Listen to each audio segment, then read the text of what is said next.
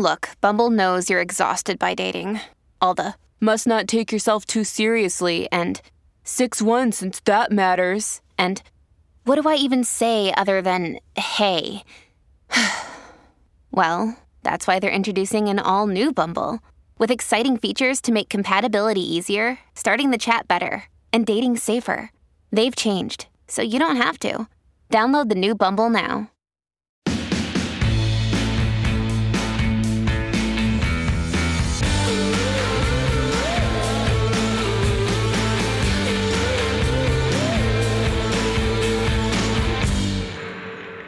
Hey guys, welcome back to Thick and Thin with me, Katie Bellotti. Hope you guys are doing well.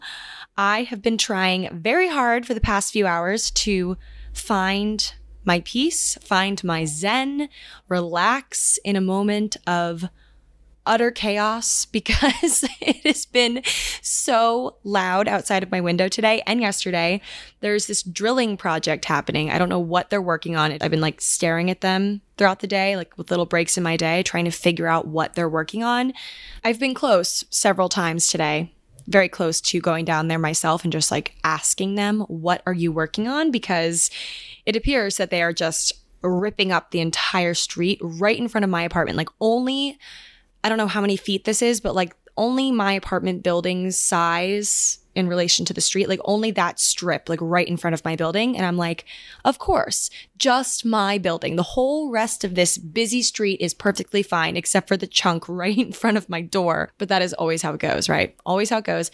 Anyway, it's always loud outside of my apartment, especially during rush hour time, which is always when I end up recording these because I just have a lot of research to do before I record many of these episodes. So I do it during the day, and then around 4 o'clock is when I decide to record, when I feel like I've had enough caffeine. Here I am, 4 p.m., and it's rush hour and there's some drilling. But you know what? I am choosing to just let it all fade away, let it all fall off, and just focus on one thing at a time. That has just really been my method to my madness as of late, just focusing on one thing at a time, because it can feel, when you really stack it all up, all the things you have to do, all the things that you want to do, all the things that you could do that you don't even know you want to do or that you don't even know you need to do.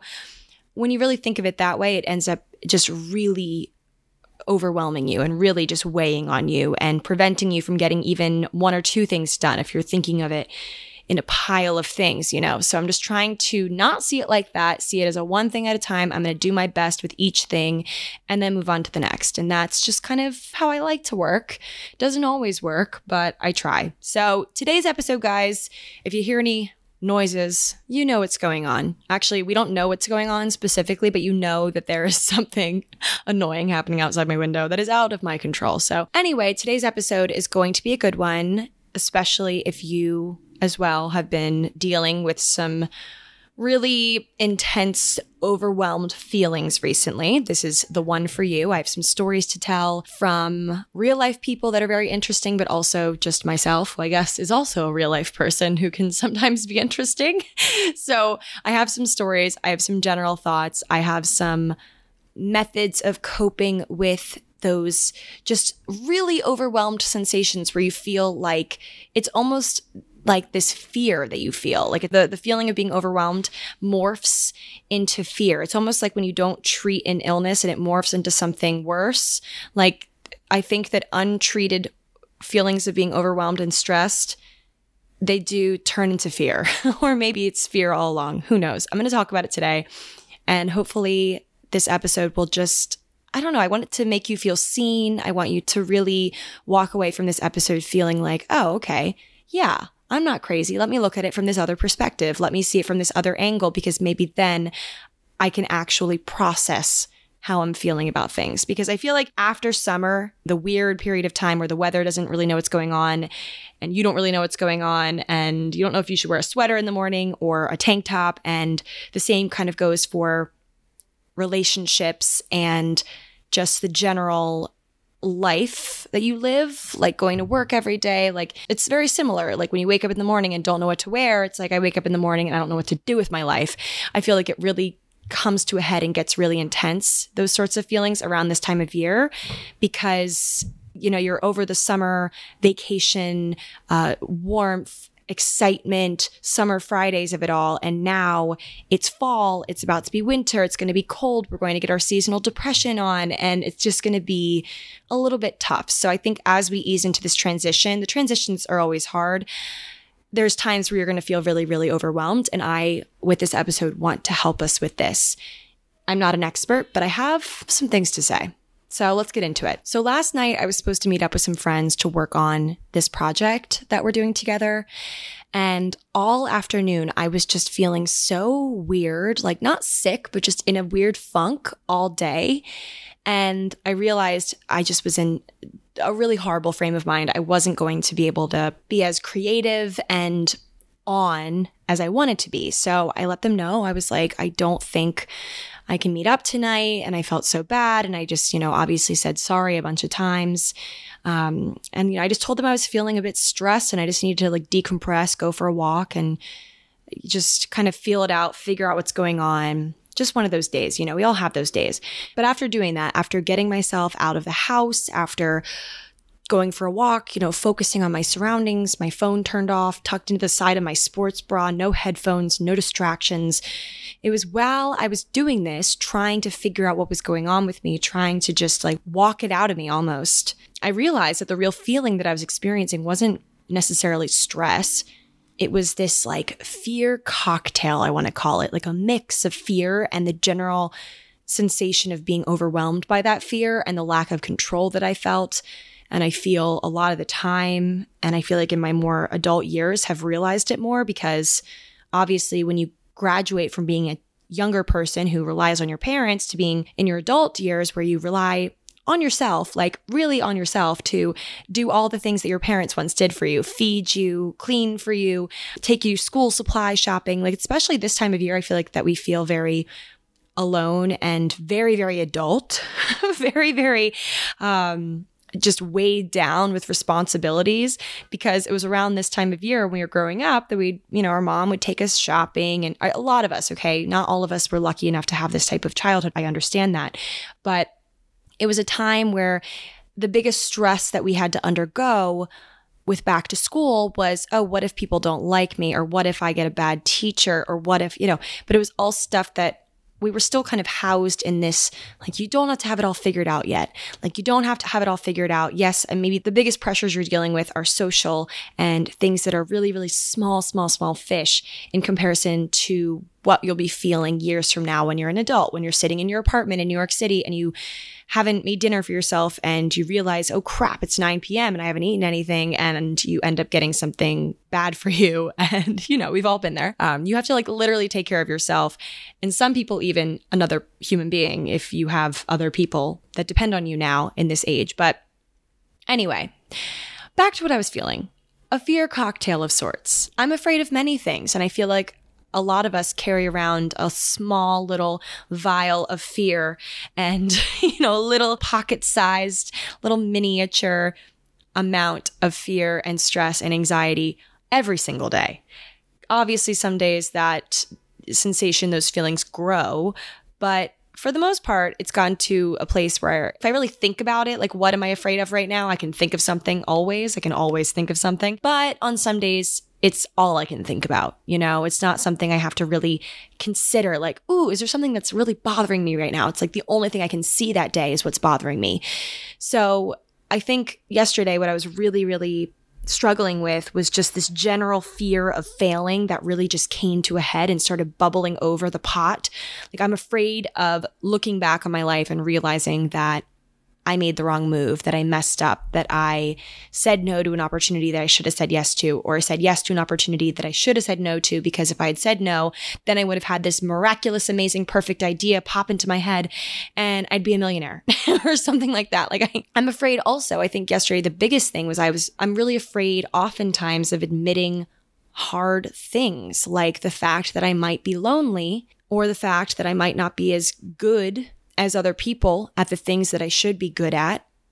I feel afraid of other people being more successful than me. That is one thing that really is just always poking and prodding at me these days. I'm afraid that I'll become irrelevant and my entire career depends on me being somewhat relevant, and I'm afraid of another one of my friends getting engaged because it just tells me more and more every single day how single I am and how many people have had an opportunity to date me but haven't, and what's the reason for that. So then I start to dig and think about all the things that could be wrong with me because I'm single. And it's just a number of things. There's always something in the back of my mind, maybe. And I think, that's just a human response to things. Like there's always going to be a certain element of having your senses ready to fight these fears and fight these threats. But yesterday it really just came to a head and I was really, really overwhelmed by anything and everything, really just stressed me out yesterday. And all of these fears just became bold-faced, like really just staring at me. And I just wanted to process it. So I went for my walk and I got to thinking. I got to just really thinking. And I heard it said that when we're overwhelmed, sometimes it's okay to just do nothing, just bask in that nothingness, go for that walk and bask in it, turn our phones off, sit and just stare and disassociate, which is a word I'm seeing everywhere now, like disassociating, like that face that someone makes, like the blank stare off, like into space when you're literally somewhere else. You're physically one place, but you're mentally somewhere else. Like that's disassociating. And apparently when you're feeling overwhelmed, it is okay to, or kind of encouraged for you to do nothing, go for a walk. I mean, going for a walk is not doing nothing, but what I'm saying is maybe put your work away for a second, put those things that require a lot of your brain and your mind, your brain juices, put those things away and just either move your body, focus on something completely different, disassociate from that environment that is maybe causing or has triggered your stress, has triggered your overwhelmed feeling, which does help me to a certain extent. It really does. Though I've found that when I try to do nothing, a lot of the times when I'm trying to do it, it's almost like I'm inviting anxiety to join me on the walk or to join me in sitting or join me when I'm reading a book and I'm trying to read and I can only read the one sentence over and over again because I'm anxious. I think about all of the possible solutions to how I'm feeling, what the things are that I need to eliminate from my life, the things that I need to stop doing, the things that I need to do more of or less of. I think of my action plan because I am human. And when you're going through something tough or you're faced with something, looming, something that could really hurt you, you're going to think of all the possible ways to get around that thing. Or, we're just problem solving by nature. We are. So I'm always thinking like, oh, okay, I could just do this. Like if I just do this and this, then maybe I'll be fine. Or actually, like I always just think I will be. So I'm like, okay, I'm so confident if I do these things, which I know I'll never do or I won't do for a long time. It's going to take me take a lot of energy for me to do it. But I think, oh, in a perfect world, I'll do these things and then I'll be just fine. I'll sit back with a Corona on the beach and look at my life and think, oh, wow, I've made it, Today's episode is brought to you by Angie. Angie has made it easier than ever to connect with skilled professionals to get all your jobs and projects done well. Let me tell you, there's the version of it where you try to do something at home, and then there's a version of it where you have someone help you, you watch them do it the right way, and you go, thank God I didn't try to do that myself. I have fully done things around the home that I think look good, and then a bang in the night, and I wake up to a shelf collapsing, a painting falling off the wall. I've seen it all go south. I own a home, and I can tell you, I know how much work it can take. Whether it's everyday maintenance and repairs or making dream projects a reality, it can be hard just to know where to start. But now all you need to do is Angie that and find a skilled local pro who will deliver the quality and expertise you need. Whatever your home project, big or small, indoor or outdoor, you can Angie that and connect with skilled professionals to get the project done well. Right now, one of my wish lists is I want a bike for my condo in Milwaukee, and I would love to rig it up on a pulley in the ceiling because I have one of those like lofted ceilings, but I'm so scared to try that on my own. Angie has 20 years of home experience and they've combined it with new tools to simplify the whole process. Bring them your project online or with the Angie app. Answer a few questions and Angie can handle the rest from start to finish or help you compare quotes from multiple pros and connect instantly, which means you can take care of any home project in just a few taps. Because when it comes to getting the most out of your home, you can do this when you Angie that. Download the free Angie mobile app today or visit Angie.com. That's ANGI.com. But we can't bring ourselves to do some things that we know will be really good for us because we don't want to lose the control and diminish our pride, and sometimes taking necessary steps in order to get in a spot where you feel more proud of yourself in the end those are hard steps to take because a lot of times it requires letting someone down. It requires uncomfortable conversations. It requires stepping completely out of your comfort zone. Like they don't say that get out of your comfort zone quote for nothing. Like you're not in your comfort zone. You don't feel comfortable. You feel uneasy and unwell when you're doing these things, where you're quitting your job, when you're breaking up with someone, when you're having a tough conversation with your boss about needing a raise. Like there's just so many scenarios where you really don't feel comfortable when you're doing it, but obviously the end result is great. And I don't think people talk enough about when you're gearing up to do any number of these uncomfortable things, when you're gearing up to potentially, maybe, if you have the courage one of these days, to have a hard conversation with someone, to be honest with someone about what you really need, to break up with someone, to move to a different place because you don't love where you are, or just any number of hard things that do get yourself out of your comfort zone. No one, or I guess people do talk about it, but not enough about the just general feeling of being so overwhelmed. It just takes over you. It's like a tidal wave. It hits you. You feel overwhelmed with just everything, with feeling, with wondering what's going to happen, with trying to prepare and to-do list your way into a place where you don't feel so overwhelmed, but you end up feeling even more overwhelmed. So you go for your walk and you try not to think about it all. And you think, okay, I'll just like muster up that 20 seconds of insane courage from that movie, We Bought a Zoo, if you guys have watched that movie, and I'll just do it. But in the meantime, I just have to clear my brain and not think of anything. But then we're visited by anxiety on our walk and we're thinking of all the solutions and how to problem solve. And we're just still kind of in it. We're still swimming in it. I was listening to Brené Brown earlier today, who I love so much, and I'm sure a lot of you do too. And she brought up this researcher, Carol Gomm. And Carol used the term overwhelmed to describe an experience where our emotions are intense. That's obvious. Our focus on them is moderate. And our clarity about exactly what we're feeling is low enough that we get confused when trying to identify or describe the emotions. So in other words, on a scale of 1 to 10, I'm feeling my emotions at about a 10, like full speed ahead. I'm feeling these emotions.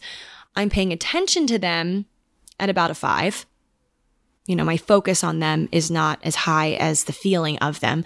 And I understand the emotions at about a 2. So that's why when you feel overwhelmed, it's just a lot of feeling just like running rampant in your brain, in your soul, in your stomach, and you don't know what to do about it. And it's just like a general confusion that's just washing over you. That's how feeling overwhelmed is to me.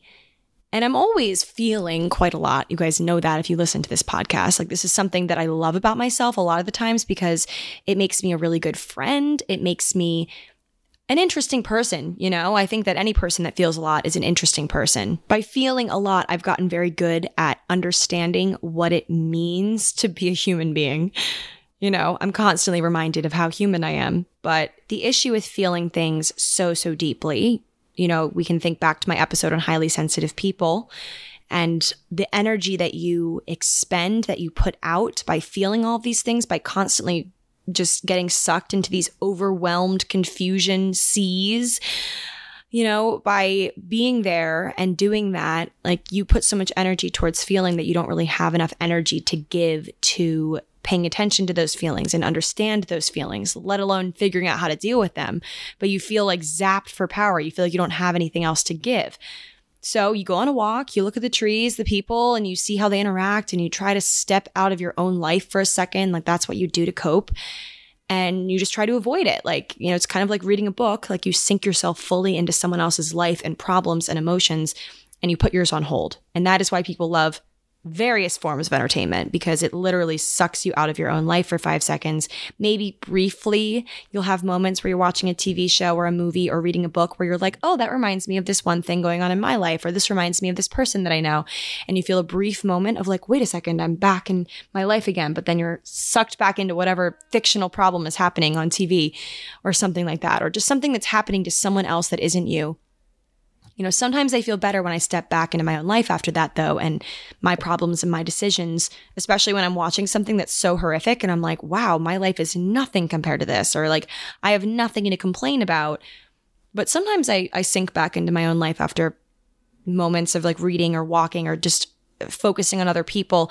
And I think, oh, this again, like back to this. I'm so sick of this day to day. I'm sick of this. And now I want to talk about something very interesting, though, something kind of segueing, but very similar.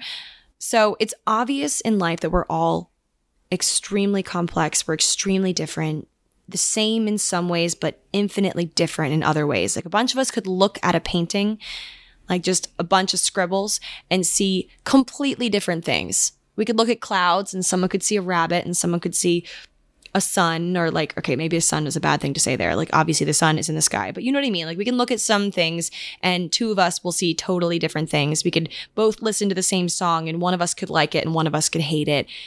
Someone could be deathly afraid of one thing, very overwhelmed by one thing, and another person could look at that thing that overwhelmed the first person and feel like the opposite and nothing of the sort, and feel honestly even maybe at ease with the thing that totally overwhelms the other person. So the other night, this is story time, I was at the Don't Worry Darling movie premiere with Warner Brothers. It was really, really cool. The movie was amazing. I don't want to give any spoilers, but it was so well done, so well shot. The cast was amazing. Just everything down to the outfits, down to the music was just so great. And it was very unexpected. It was a thriller, which I was not expecting at all with the trailer. So highly recommend watching that. It comes out this Friday. But they hosted this fabulous star-studded after party after we watched the movie at the Bowery Hotel. All of the festivities of the day, watching the movie, going to this other hotel for a little pre-party, like all sorts of things we did this day. We didn't end up getting to the after party until like 11:30. So it was a late night, to say the least. I brought my friend Colby and we got to the Bowery Hotel. We showed our like special tickets. I was like fighting exhaustion, but so excited and adrenaline filled and like buzzing from the movie, which was so good. But it turned out at this after party that there were a lot of celebrities, like people from the cast, a lot of really prominent people in the film industry. Like it was a very star-studded affair. So I went straight to the bar. My friend Colby, I dragged her over to the bar. She ordered a skinny spicy marg. I got my extra, extra dirty vodka martini as per usual. And when I went to grab the glass from the bartender, like the bartender had put it on a little napkin as they do on the top of the bar, I grabbed the glass and he like looks down at my hand and says, "Oh, great minds." And I'm like, "Great minds." I like blinked at him. I'm like, "Wait, what? Great minds?" So then I thought he might be complimenting my phone case because my phone was sitting on the bar, like right near where he put the drink. And then I don't even know what I said, like thanks or something. Cause I was like really confused about what he had meant by saying great minds. But then he like picked up his own hand off of the bar and showed me his middle finger. And it wasn't like flipping me off. I know when I say that, like showing his middle finger to me, it sounds like he was flipping me off. He was not. He just showed me the top of his finger, which is when I realized that we have identical tattoos. So you might know that I have one tattoo and one tattoo only on my whole body. Like I only have one as of now, as of this recording date. And I don't know if I'll get any more, but I really do love this one that I have. When I was out in LA, I got these 3 dots stick and poked onto my finger. And my reason, you don't always have to have a reason, I know, with tattoos, but my reason was I wanted 3 dots for my 3 family members. So my mom, my dad, and my sister. So the bartender had seen this tattoo. He had the very same one on a different finger. I have mine on my ring finger. He says on his middle finger.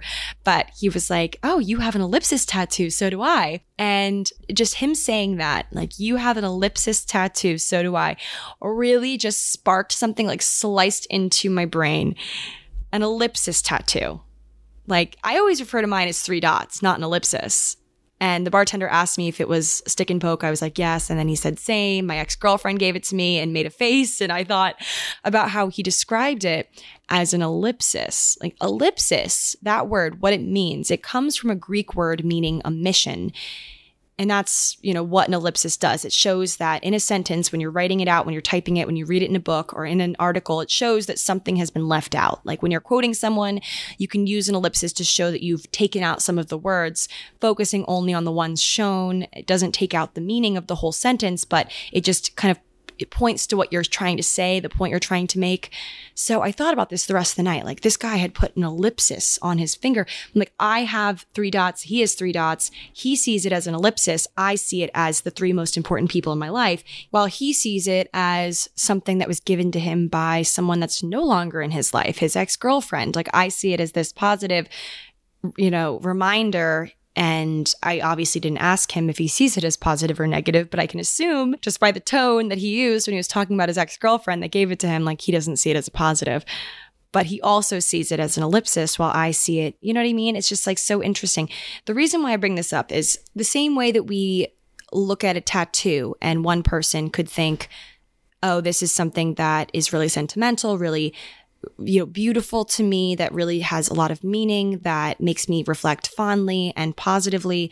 Another person could have that very same tattoo, could look at it and think negative things. So that point's been driven home. That's kind of the first thing here. But in the same kind of relationship, the same way, 2 people could view something and one could see it as being something super scary and fear-inducing and overwhelming, and the other person could look at the same thing and see it as something so exciting and exhilarating and something that they want to do. We handle fear differently, okay? We're all so different, yet often the same, but still different. We handle fear differently. You can think of it like a surfer and a rock climber, like 2 adrenaline junkies, okay? The rock climber might be afraid of the ocean. They might not even know how to swim, while the surfer, not afraid of big surf and the unknown lurking beneath their board, might be afraid of heights. Like, 2 people that are kind of the same in the sense that they both seek thrill and adrenaline could look at something in the opposite person's realm and think it's terrifying. What the climber does is totally out of the question for the surfer, and vice versa, though both of these people are thrill seekers at their core, different but the same. So speaking of rock climbers, this is where I'm going. We're going down the road of Katie's thought process. Speaking of rock climbers, today I want to tell you guys about this guy that I just learned about this morning that I still have not stopped thinking about, not in a romantic way. He's married and has kids, or a kid, but we just have to talk about him because this story I'm going to share with you, it ties everything together. Okay, here we go. There is this guy named Alex Honnold.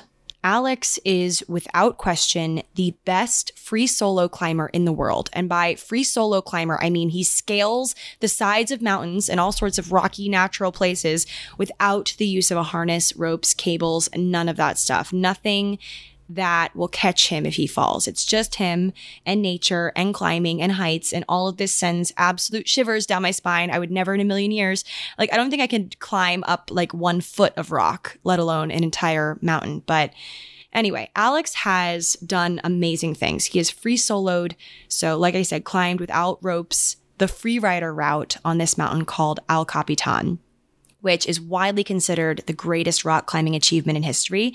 So you might know El Capitan from the popular MacBook desktop background, which I remember thinking about when I actually saw it with my own 2 eyes in person. I went to Yosemite National Park on my road trip adventure in my RV years ago, aka 2 years ago. Feels like forever ago though. Or it feels like just yesterday, depending on the day. But we went to Yosemite, we did some trails, hiking, not mountain climbing, but I remember seeing this mountain in person. It's just this crazy thing. It's 3,200 vertical feet of sheer granite. Look up a photo if you guys can. It's just bonkers that someone could climb this. Like, I remember walking around Yosemite and we saw this group of people staring up at the mountain with binoculars. And once we got closer, we found out that they were actually watching a person, like a person you could not see if you didn't have binoculars or an intensely zoomed in phone camera.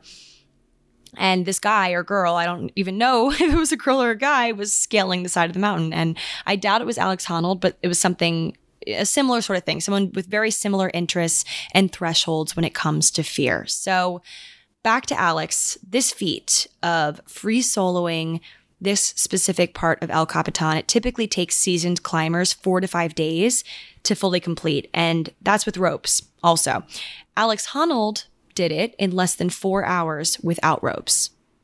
Like, just look up pictures of this and you'll understand the full level of like, how is this possible? And I want to think about this. I want to think about Alex Honnold and not think about the extreme strength and intelligence to be able to do something like this. Let's take that off the table. So let's not consider the strength and the intelligence. What I'm more interested in is how this guy seems to lack any sort of fear. He is dangling, like in some of these photos and videos I'm watching of him, he is holding on to the rocks with one hand, no ropes, and apparently like does not have fear of death, of falling, of losing his life. Like he's doing something he loves. He's having this adrenaline rush and apparently has no fear. Or he's just found a way to tuck it into the back of his mind, put it on the back burner, not focus on it, and just focus on what he's doing. So it's interesting. Lots of question marks here. Not sure how he does it, but a lot of people share my intrigue, share my questions, have all of the same questions as me. And back in 2016, some people did something about it and tried to figure out the why here. So a science writer and a team of neuroscientists had all of the same questions about Alex Honnold and his brain. How is he able to climb massive mountains with no ropes, sometimes for 50 hours at a time? Like I watched an interview and he said that he had been climbing on this one mountain with a friend for 50 hours. And the guy was like, oh, like when did you sleep, or how many hours of sleep, or how did you sleep when you're up there without, and he goes, oh no, we just didn't sleep. It was the adrenaline. We just kept going. Like, how does he do all of this and doing these climbs and be so chill about it? Like when you watch him do these climbs, I've watched some videos and some photos, like National Geographic style. This guy is stone-faced, chill, absolutely. Like if you just zoom in on his face and don't know where he is or what he's doing, you would think that he is just another day at the office, just relaxing, chilling, but he's actually thousands of feet up in the air, clinging to rocks that could break at any moment and moving on these rocks with no ropes to catch him if he falls most of the time. So like I said, people had interest in Alex's apparent lack of fear. Was he born with no amygdala in his brain? We've talked about the amygdala before on the podcast, like I think over a year ago. So you guys might remember, or you guys might just even know about the brain. Many of you definitely know more than I do about the brain, but the amygdala is often referred to as the brain's fear center. It's pretty much the center of threat response and interpretation of threat. So put simply in basic terms, it's like a pair of almond-shaped nodes in your head, in your brain, and it basically, this part, the amygdala, identifies something that is scary. It's like, okay, this thing is scary. This seems like a threat, something that should be feared, and figures out what to do to get the body prepared for the threat. So identifies, interprets, figures out what to do, rapid heartbeat, increased adrenaline. It gets you ready to essentially like for fight or flight. That's what the amygdala does. So in rock climbers and surfers and anyone who's doing anything scary, or just even me when I'm crossing the street, like, my amygdala is working to react to things that might be threatening, to get you ready, prepared, get your body ready to fight or fly. Pretty much any normal person would look at the concept of scaling a mountain with no harness or ropes as something very scary. I know I do. But if many of us were forced to try scaling a mountain, got up a few feet, maybe miraculously, our amygdala would be firing away. Sweaty palms, rapid heartbeat, increased blood pressure, increased adrenaline, maybe an anxiety attack or two. Like many of us would not appear calm and stone-faced, though Alex somehow does. So what gives? Does this guy just not have an amygdala? Like that's, been a thing before? Or is it damaged? Like how does he do it? Anyone out there who has ever experienced fear and hated themselves for it would be dying to know how he does it. Like for me, I would love to know how to not be anxious or just having this very visible fear in certain scenarios, like public speaking maybe, or like, there's just certain ways where you're like, I would love to know this guy's secret. Like, how does he do it? Imagine all the cool things that we could do and accomplish and say if we had no fear. Like we could also maybe wind up dead though, because of those things. Like the amygdala, after all, is life-saving and death preventing. Like that's the survival instinct kicking in, right? So everyone was dying to know, neuroscientists, writers, myself, everyone's dying to know how he does it. So there were some scans done. Like I said, I'm finally getting to this. We're going back to 2016 here. There were some scans done of Alex's brain. MRI technician James Pearl was looking at it with Jane Joseph, a neuroscientist. And Jane asked James, very similar names, can you go down to his amygdala? Like scroll down on the scan, look at his amygdala. We have to know, she said. She's like, there's got to be something funky going on there. Medical literature actually includes cases of people with rare conditions, such as this disease called Urbach-Wiethe disease, which can cause damage to the amygdala. So it's possible, and it's been seen before, people that have damaged amygdalas. And while these people generally don't experience fear, they also tend to show really bizarre symptoms, such as a total lack of concern for personal space. Like you can be like nose to nose with a guy that has a damaged amygdala and he will have no concept of knowing that he is so close to you, like making direct eye contact, just like different strange behaviors that Alex Honnold just didn't exhibit. This guy was totally normal besides his extreme lack of fear and, sensation-seeking behaviors and stuff. So the MRI tech was scrolling down on the image of Alex's brain, looking for the amygdala, and voila, there was in fact a functioning amygdala in his brain. So he has a fully functioning, healthy fear response center. What else is going on in there then, they thought? So he was in this machine, and the brain was being monitored in his MRI machine, and the scientists were showing Alex some images to measure his brain's response. And based on the response, they were going to see some things and figure out some answers. So they called these images that they were showing Alex strong response images. To any normal person, these photos would elicit a very strong response. They're meant to disturb or excite. At least in non-Alex people, they would evoke a strong response in the amygdala, Jane said. I can't bear to look at some of them, she said. Dead bodies, blood, guts, just disgusting scenes, scary scenes, etc. They measured Alex's brain's response to these images that might cause fear or excitement in any normal brain. Then Dr. Jane tested a control subject, a high sensation-seeking male rock climber of a similar age to Alex Honnold. So like basically the same dude, but not Alex Honnold for comparison. And in the MRI brain images of the two men's responses to those high arousal photos, brain activity was shown in this electric purple color on the scans. So they were comparing the two scans, and the brain activity, like high brain activity, was shown in this electric purple. The control subject's amygdala lit up with nearly every photo, like lots and lots of purple, but Alex Honnold's amygdala was gray. He showed zero activation. Nowhere in the fear center of Alex Honnold's brain could the neuroscientist spot any sort of activity. So to reiterate, he has an amygdala. It's apparently perfectly healthy, according to these experts. But the things that he's seeing, these like scary images or like exciting images or whatever, are just not eliciting any sort of response from him. Like he's just not afraid of these things. Like, yeah, he has the ability to be afraid, but he's not.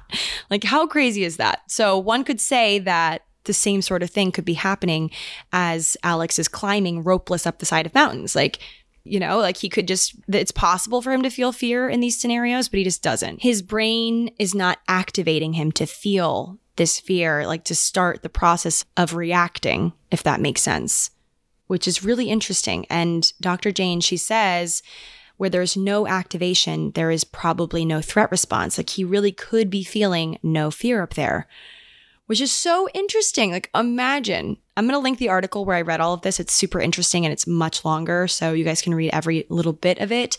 But one other section that stuck out to me was when Alex was talking about his humble beginnings with free solo climbing, like this fearless guy, literally fearless.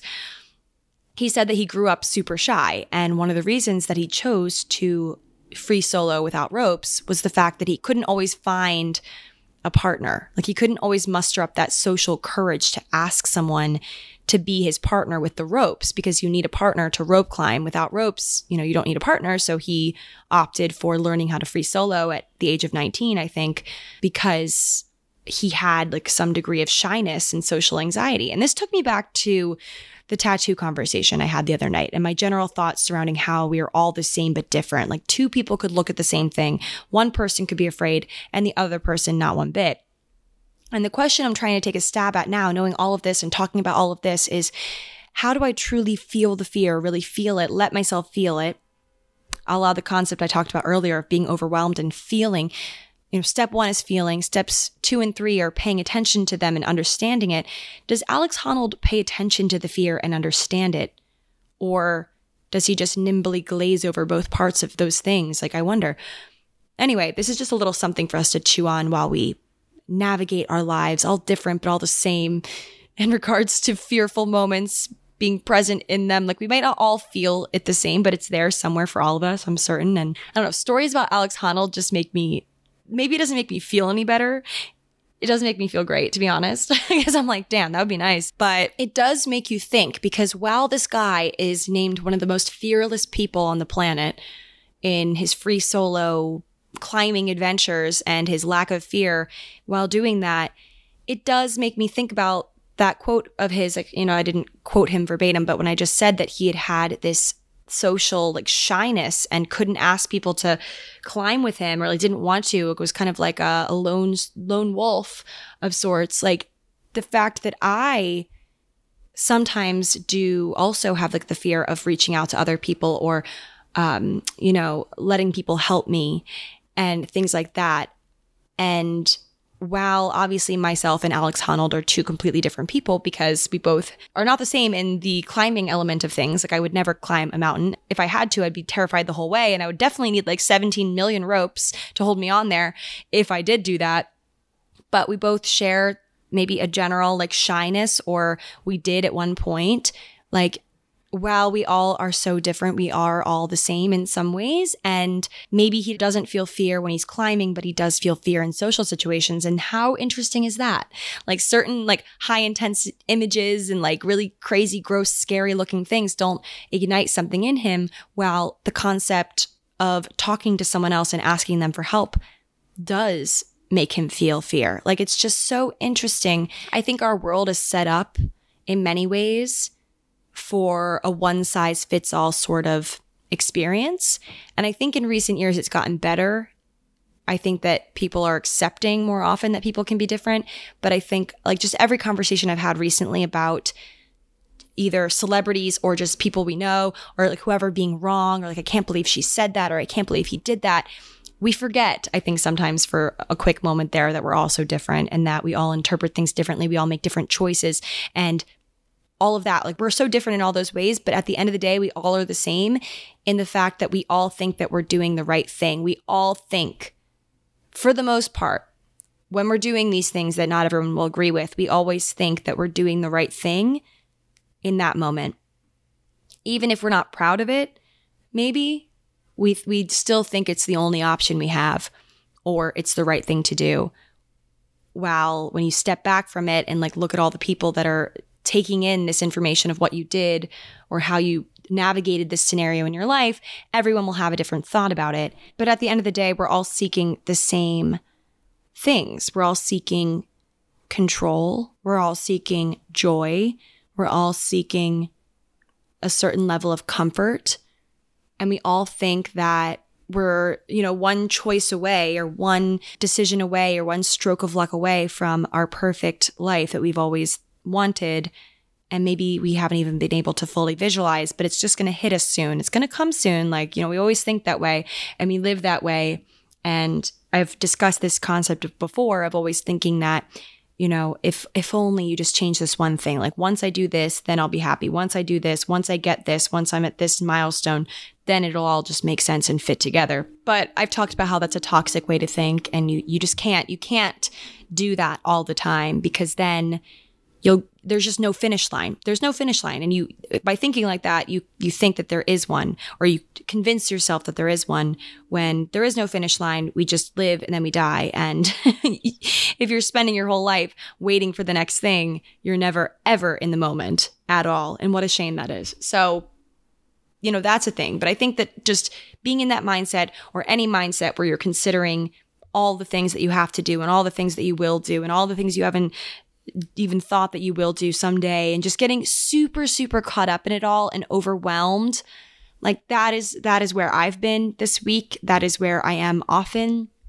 And I was just having one of those days yesterday where I was just dealing with a lot of difficult people and I didn't know who I could trust. And people were the root of my fear and overwhelming feelings yesterday. Like I was just so sick of people, so over every single person that I was talking to and dealing with yesterday that I was just overwhelmed by it all, you know? So I turned off my phone. I went for that walk. I walked through the village. I let my mind wander and I processed everything. And I just, you know, it's just one of those things where every week I get stronger. Every week I learn more. Every day, every second. But like I think about it on a week by week basis because when, you know, with this podcast. But whenever I start losing hope in human beings, specifically when their flaws are the only thing that I'm able to see, when I can't see myself ever being compatible with any of them, like I just put myself at a different vantage point. And I think with just feeling overwhelmed in many different areas, like maybe people aren't the thing that's bothering you today. Maybe it's something else. Maybe it's your job and like just something you're working on.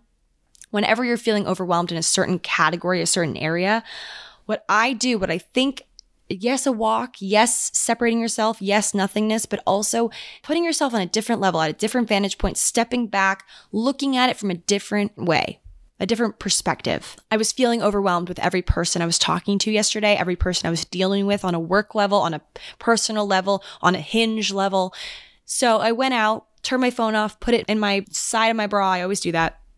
Walked around, no distractions, and I chose to look at people around New York City where I was and not look at them through that lens of I hate you, I hate everyone is flawed, everyone makes me feel lesser than. Like, I hate that girl with the good outfit. I hate this happy family. I hate this couple that's walking by holding hands. I didn't see them that way anymore. I didn't see them that way.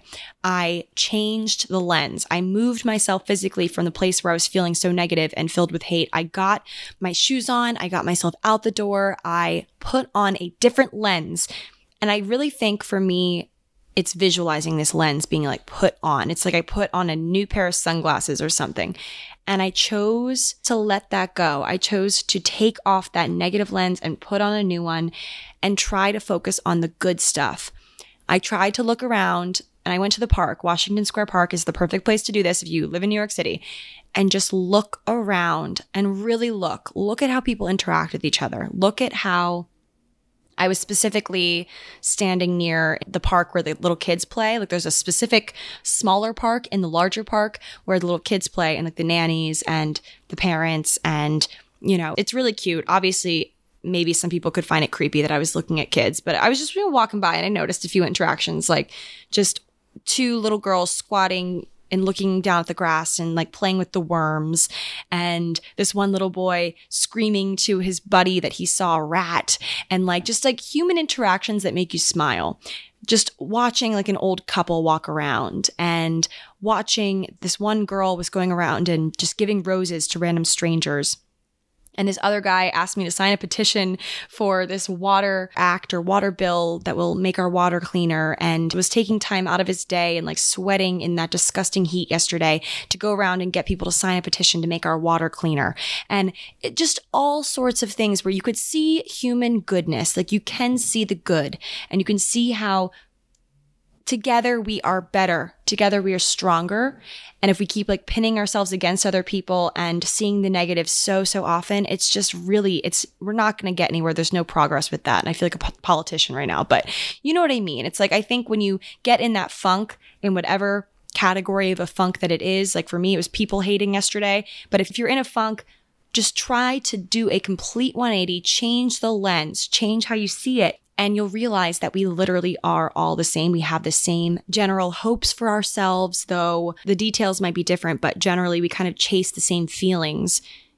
And, you know, there's some that are adrenaline junkies that chase crazy moments of scaling mountains and feeling that adrenaline. But, you know, I get adrenaline from a really good cookie or like, you know, being out with my friends and having a really good night. You know, we chase the same feelings, though we get them in different ways.